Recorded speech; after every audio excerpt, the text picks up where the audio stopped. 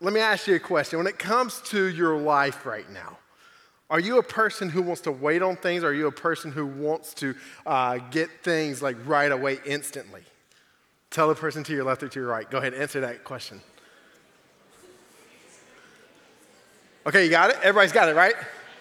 Here's what I've noticed about you guys' generation, okay? Here's what I've noticed about your generation, and maybe you'll tell me I'm wrong afterwards, and I'm completely fine if you tell me that, but I'm pretty sure you guys are instant gratifiers, right? Like you want what it is right away. Go ahead to that next slide for me, okay, Philip, right there. Instant gratification. It's the urge to satisfy a craving without considering its long-term effects or the bigger picture, right? Now, let's be honest for a second, right? Like, all of us deal with this in different ways in our lives. All of us are dealing with this in a different way right now. Like, and if I was to look at you and say, hey, I can give you $5 today or $20 in a week from now, which one would you take? Did you hear that? A lot of different answers right there, right? A lot of just different, okay? Now, I'm a sucker sometimes for reels that happen on Instagram and things like that. And I found one the other day, and I saw it, and it made me laugh. And I wanted to show it to you guys. So go ahead, throw that one up for me. Have $10,000 cash, or, wait a minute, this, 2 out-of-the-box Oreo cookies. Huh? Are you sure? That's $10,000 cash. You want the Oreo cookies? Are you sure? Yes. Okay, go ahead. So what you can't see right now is there's literally $10,000 cash sitting in front of that kid right now. And what does he choose? Oreos. Now, for some of you guys, listen, that's the middle school boys section right here, okay? The 6th grade guys, they're like, yeah, I'll take 2 Oreos over $10,000 cash, right? I'm kidding. But like, for some of us in the room, here's the thing. Here's what I'm afraid of, guys. I'm so afraid for your generation that you're willing to sacrifice the long-term gain of something so much worth, so much more for the temporary status or the temporary delight that you find in the immediate future. Now listen, here's what I'm worried about. If I really dive into this, if I really get into this a little bit more, okay?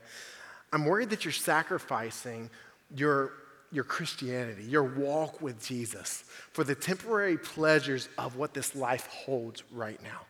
I'm worried that you guys, you sometimes you're not seeing the greater picture. Sometimes I'm worried that you're chasing clout more than you're chasing Jesus.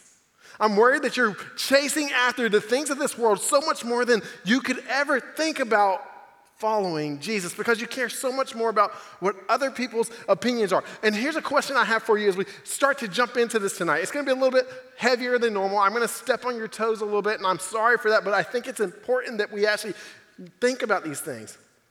Have you noticed that it's not necessarily easy to be a Christian in today's world? Think about it. Have you noticed that? Like, for my leaders in the room, have you noticed that for our students? It's not an easy thing for our students to be a Christian in this world, right? Like they're labeled weird. They're labeled like, why would you be a religious nut? Why would you follow those rules? It's hard, right? And I get that for you guys. But then I started to think about this a little bit more. I started to think about, what did Jesus say? Listen to what Jesus said in Luke chapter number 6. Starting in verse 22, he says this: "Blessed are you when people hate you, when they exclude you and insult you and reject your name as evil because of the Son of Man." You see that? Because of the Son of Man, because they believe in what Jesus had to say. Jesus is talking specifically about them being thrown out of the tabernacle, thrown out of their worship space. But hold on. He keeps going. He says this in verse 23. He says, "Rejoice in that day, leap for joy, because great is your reward in heaven. For that is how their ancestors treated the prophets." This is a heavy passage, right? This is one of those things that really you're like, hey, can we get to the nice, easy part, right? Jesus keeps going. In verse 26, he says this: "Woe to you when everyone speaks well of you. for that is how their ancestors treated the false prophets. I want you to think about something for a second. Think about your schools. Think about if you're not in school. Think about like your teams or whatever it is you do where you're around people. How do people talk about you? Now, if you're ever around unbelievers for a little while, you'll notice, so I enjoy playing disc golf, right? I'm not very good. I used to be okay, but I don't play enough to be good anymore. And I would be a part of leagues, and I would play with guys who I didn't know. And we'd go through a whole round, and man, I do my best not to tell people I'm a pastor when I do things like this because they treat me a different way. And so we'll go through a whole round of disc golf, man, and people will say whatever it is they want to say, right? And there's oftentimes like there's a good amount of cussing that goes around me. And listen, I'm not judging them. I know that Jesus hasn't impacted their heart the way he's impacted my heart yet. I used to be that same guy. I used to cuss and think and do bad things too, but Jesus changed me, right? And all of a sudden when they find out I'm a pastor, guess what they do? I'm sorry. I didn't mean to say that. You know, I've been thinking I should go to church every once in a while, right? That's what happens with me oftentimes when people find out that I'm a pastor. But it's really interesting to me, though, that when I think about back being in high school again, and I think about Mike then, and I think about where you guys are now, if you live your life for Jesus out loud, people label you, right? They label you as the weird Christian person. They label you as somebody who is just different, right? But let me ask you a question. Is being different a bad thing? Well, let me give you this. I'm a guy who enjoys sports, right? And I love the NFL, all right? Best team in the league. Who's got it? Not even close. Right here, though. I love them. I love the Panthers. Best team in the league. The Chiefs? Not the Vikings, I promise it's not the Vikings, okay? The Dolphins, maybe, okay? So we'll do a big Super Bowl party this year. You guys should all come out. It's free food. It's a lot of fun. We watch the game together. You can play basketball, hang out, play volleyball. So during the off season, I often look for sports to watch. And during the summer, this documentary was released on Netflix called Quarterback. And what they did was they followed 3 quarterbacks throughout the whole season of last year. One was Patrick Mahomes, one was Marcus Mariota, and the other was the guy you see behind me, Kirk Cousins, right? And Kirk Cousins has been a borderline top 15 quarterback his whole career. He's good, but he's not necessarily the guy you want on your team if you're trying to win it all, right? And during this season last year, it was really interesting because I'm following it. I remember watching the playoffs. I'm a big fantasy football player too. And I can remember watching this, and then to see his perspective is a little bit different. You see, in the Netflix documentary, they take you behind the scenes. You get to see Kirk at his house. And what you find out quickly about Kirk is that he's a Christian. And like, he's not just like a Christian, like, no. Like, he believes in Jesus. He has a relationship with Jesus. And so Kirk gets to the playoffs last year, and they're excited to be playing. They're playing the New York Giants, right? And they're hosting them at home. And they end up losing. And this is a shot from that one, right? And they end up losing. And in the press conference that happens afterwards, man, they're just dogging them. They're just like, yo, Kirk, you've been to the playoffs how many times? And how many games have you won? And like, dude, he's feeling like this small, right? He's got to be feeling just absolutely just terrible. And he gets in his car and he's driving home with his wife, and she's like, that's not how I thought this was going to go. And he's like, me either, right? And they've got the cameras rolling, and they get home.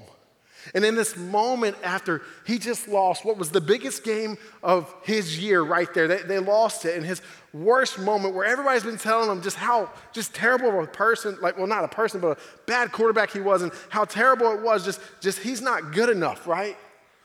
He sits down next to his son to put him to bed. And you know what he does? He tells his son just how proud of him he is. But not only that, he prays with his son. And after that, he does something that's absolutely crazy. And it's so cool. This is on Netflix. I guess they pray every night. But not only do they pray, they sing a song. And Kirk, at this moment, starts singing this song that is one that I don't know how many of you students will know, but the leaders in the room, you'll know this one. It's an old hymn, and it goes something like this. On Christ, the solid rock I stand. All other ground is sinking sand. And he's singing this song to his son to put him to sleep, but he's also singing this song to help him remember that everything else in his life, this quarterbacking and everything else in his life doesn't matter. His faith is grounded in being a Christ follower. And in the moment where he feels like this small, he's saying, it doesn't matter what they're saying. It matters what Jesus says about me. You see, you're called to be different, guys. We're called to be different. We're called to not listen to what the world has to say. We're called to go against the culture. And when Kirk should have been feeling absolutely terrible about himself, God said something. He's worth so much more. God said, you're my child. You're valuable. You're so valuable that I give my only son for you. It's really interesting to me, though. Here's the thing. For you guys, right now where you're at in life, you're teenagers, right? Some of you guys aren't even quite there yet. You're preteens. You wonder, what can you do? What can you do? So tonight, what I want to do is I want to share a story with you guys. I want to share a story that if you've been in church, you've heard this story 100 times. If you haven't been in church, you might have heard it, you might not have, but it's a story of a bunch of teenagers. A bunch of teenagers not listening and doing what they thought was right and how they changed an entire kingdom because of this. In Daniel chapter number 3, here's what we see. King Nebuchadnezzar, he decides, like all other great kings, that he deserves to have a golden statue of himself there in his kingdom. And so they have this built for him, and it's absolutely gorgeous, and this is an actual picture from it. Maybe not, but it's a picture of what we think it might have looked like. He has this golden statue built, and he throws this decree, this law out across the land, and it says simply this. It says, when you hear the trumpets, when you hear the music, you are to bow down to this. Now, see, the problem is that all the people in the kingdom weren't necessarily from there. You see, there were some slaves who had been brought in, who had been captive from Israel, and we see these three guys who we're going to talk about tonight, these three teenagers were told that they've got to do this, and if they don't do it, then they're going to be in trouble with the king. Now, let me ask you a question. If you knew you were going to be in trouble for not doing something that the king told you had to do, but it violated what God told you to do, would you do it anyways? I don't know. Picking up in verse number 12, it says this. It says, there are some Jews, Shadrach, Meshach, and Abednego, whom you put in charge of the province of Babylon. They pay no attention to you, your majesty. They refuse to serve your gods, and they do not worship the gold statue that you set up. You see, these guys, they're being ratted out at this moment. These guys, they've not done what everybody else did. They stood out. They said, hey, we're not going to fall, and we're not going to worship what you tell us to do. So we're going to do something a little bit different. We're not going to fall down. And this was this moment where this king who prided himself on his image is now in question, because all of a sudden there's these three teenagers who are a part of his leadership council who aren't listening to him, who aren't following his laws, and he's got some people who are whispering in his ear, yo, they don't respect you. Yo, king, they don't care what you have to say. And so what does he do next? Daniel tells us Nebuchadnezzar flies into a huge rage. And then he orders Shadrach, Meshach, and Abednego to be brought before him. And man, I can just imagine at this moment, like, they're probably pretty scared. And when they show up, they know what's coming, right? So Nebuchadnezzar, he asks him the question. He says, hey, is it true that you won't bow down and worship the gold statue that I set up? He then tells him, he says, hey, I'm going to give you one more chance. One more chance to accept the rule that I've put into motion for this land, to worship the statue, or else. Now see, these guys, they had a reason why they weren't worshiping the statue. Do you guys know what that reason was? Well, if you think back to the 10 Commandments, there was this commandment to not worship false idols, right? There was this commandment for them to not put anything, to bow down before anything. And so they've got a choice to make in this moment. What are we going to do?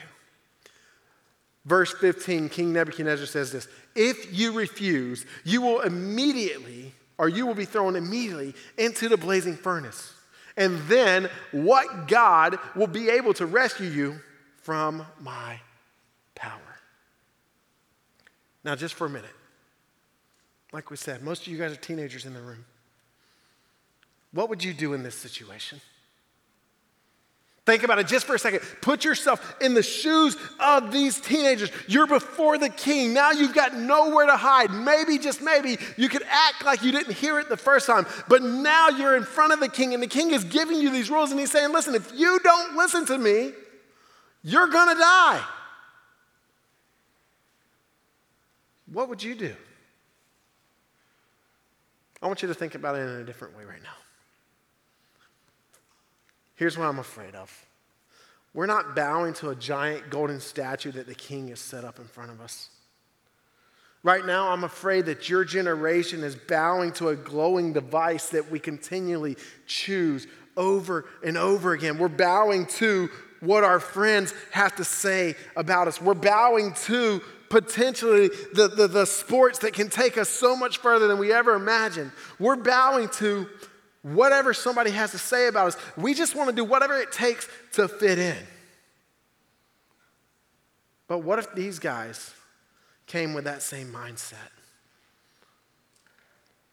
You see, we weren't put on this earth to blend in. You're put on this earth to stand out.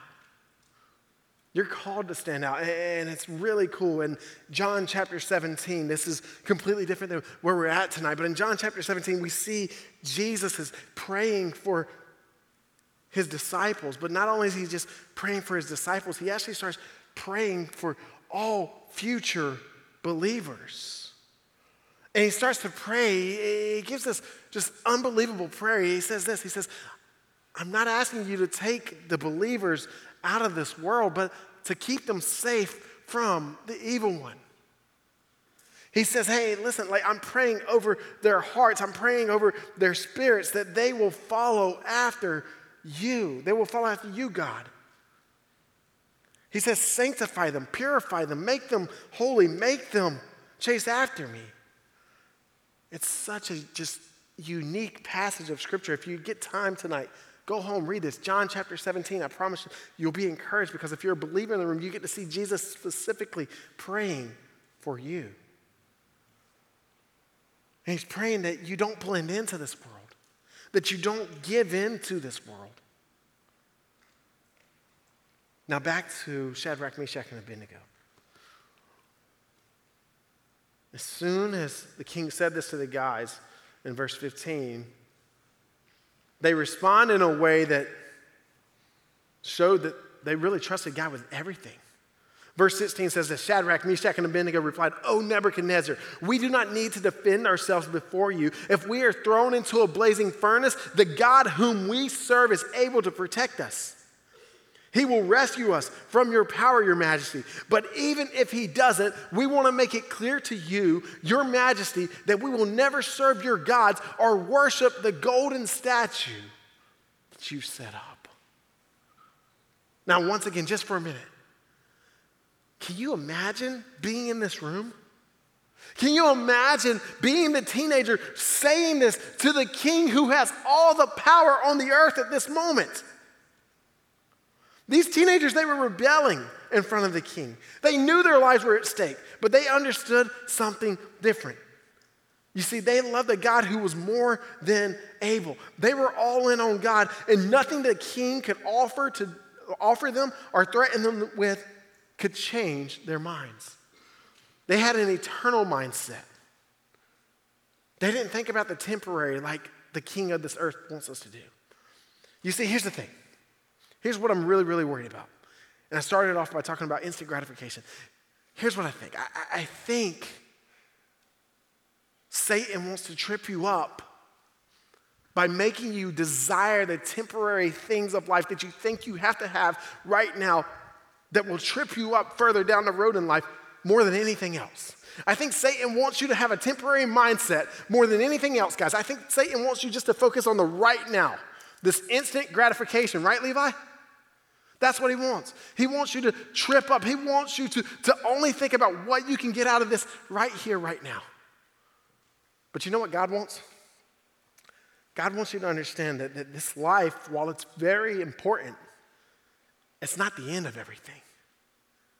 There's an eternal life that we're going to spend with him, that we're going to celebrate worshiping him.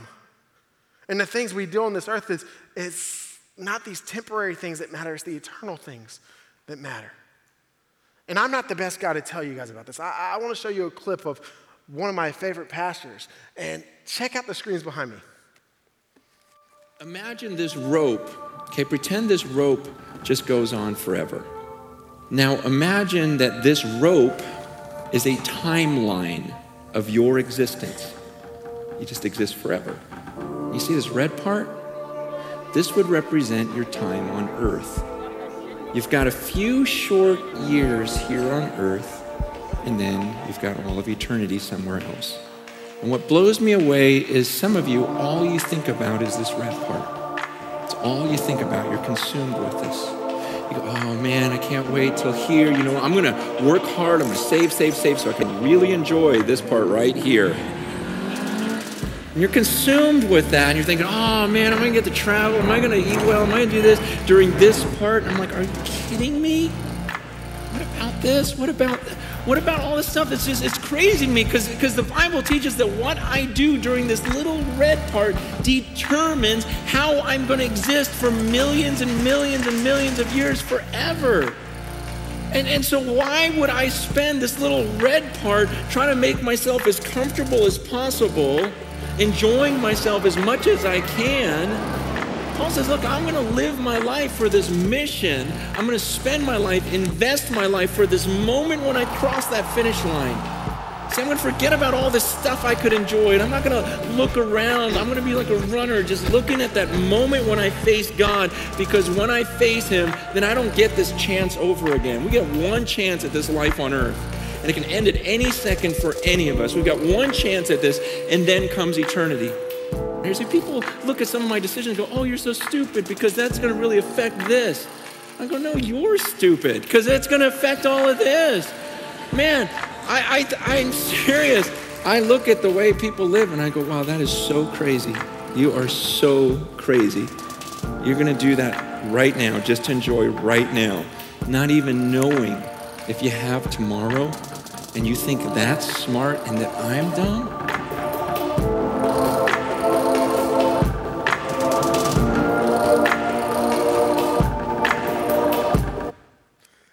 You see, I think it's so easy for us to focus on the small part of where we're at right now.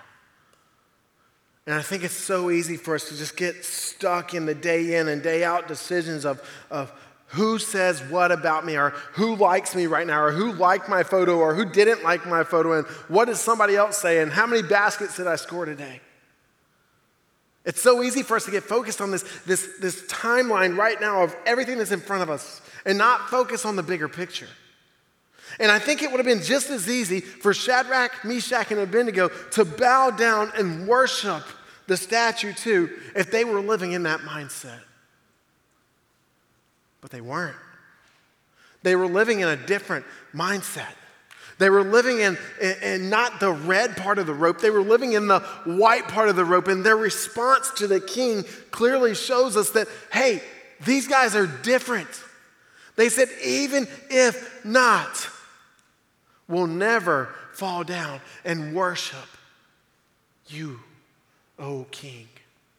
Do you know what happens next? In case you haven't been around church, here's what happens next. The king orders the fire to get even hotter. They throw more and more wood on it, and it says that they rope them up, and they go to take them and throw them into the fire, and they throw them into the fire, and the people who throw them into the fire, they die. And they say these three guys they get up and they start walking around in the fire. And they say that the king's there and he's looking on and sees what's happening. And he says, how many guys did we throw into that fire? They say, 3, king. He says, guys, I see a 4th in there. And the 4th looks like the Son of God. It's the craziest thing, right? It's this crazy story. And you're like, this has to be made up, but it's not. It's written over and over again, and you see it in many different places, and the king calls them to come out. They don't smell like smoke. And in verse 28, their mindset has such an impact on the king. Listen to what happens. It says this: praise to the God of Shadrach, Meshach, and Abednego. He sent his angel to rescue his servants who trusted in him. They defied the king's command and were willing to die rather than worship or serve or worship any God except their own. There is no other God who can rescue like this. These guys' faith, these teenagers' faith, ends up changing King Nebuchadnezzar's mind. It changes his law about worshiping a statue. Now he says, no, we're going to worship their God. And they're promoted to all the overseers of the whole land. You see, I think if they were here with us today, I think they would give us one bit of advice. I think they would tell you from teenager to teenager, they would say something like this: you're called to be different. Guys, you're not called to blend in with everybody else at your school, everybody else on your ball team. You're not called just to fit in. No, you're called to stand out. You're called to be a light, to be brighter than anything else. They would tell you, take a stand for Jesus in the hard times because he's standing with you. He's right there with you in the fire. We sing about this. We hear stories about this, but oftentimes we forget it. And guys, I'm 100% sure God doesn't want you just to blend in. God doesn't want you just to go through this life finding every temporary high that you can get. No, God wants you to be thinking eternally. He wants you to be thinking, how can I make a difference on this world while I'm on it? How can I bring as many people to heaven with me? How can I point people to know the love that Jesus gives? You see, I know this because Jesus tells us we're a light. You're called to be a light. And guys, this world's getting darker. It really is. The teenagers around you, they need you to step up and be who you're called to be. They need you not to focus on that red part of the rope. They need you to focus on the white part. And so tonight, my challenge to you is be different. Don't just be like everybody else. Stand out. Stand up for Jesus and know that he's there with you. Hey, let's pray tonight, and then you're going to go to your groups and you're going to talk this thing out a little bit more. Father God, I thank you for this night. I thank you so much, Lord, for this passage of Scripture that, God, we can see teenagers making an immediate impact in their world. And, God, I know right now that we have students in this room, Lord, who you've called to make a difference. And, God, they need to be shining their lights brighter in their schools. God, they need to be doing something different than their life looks like right now. I pray that, Lord, you'll just get a hold of their minds tonight. God, and you show them, Lord, what does it look like to really follow you, to really surrender everything to you? God, to give you all. Lord, I thank you for that. Be with us as we go to our groups, and I pray this all in Jesus' name. Amen. You guys are dismissed. Head to your groups.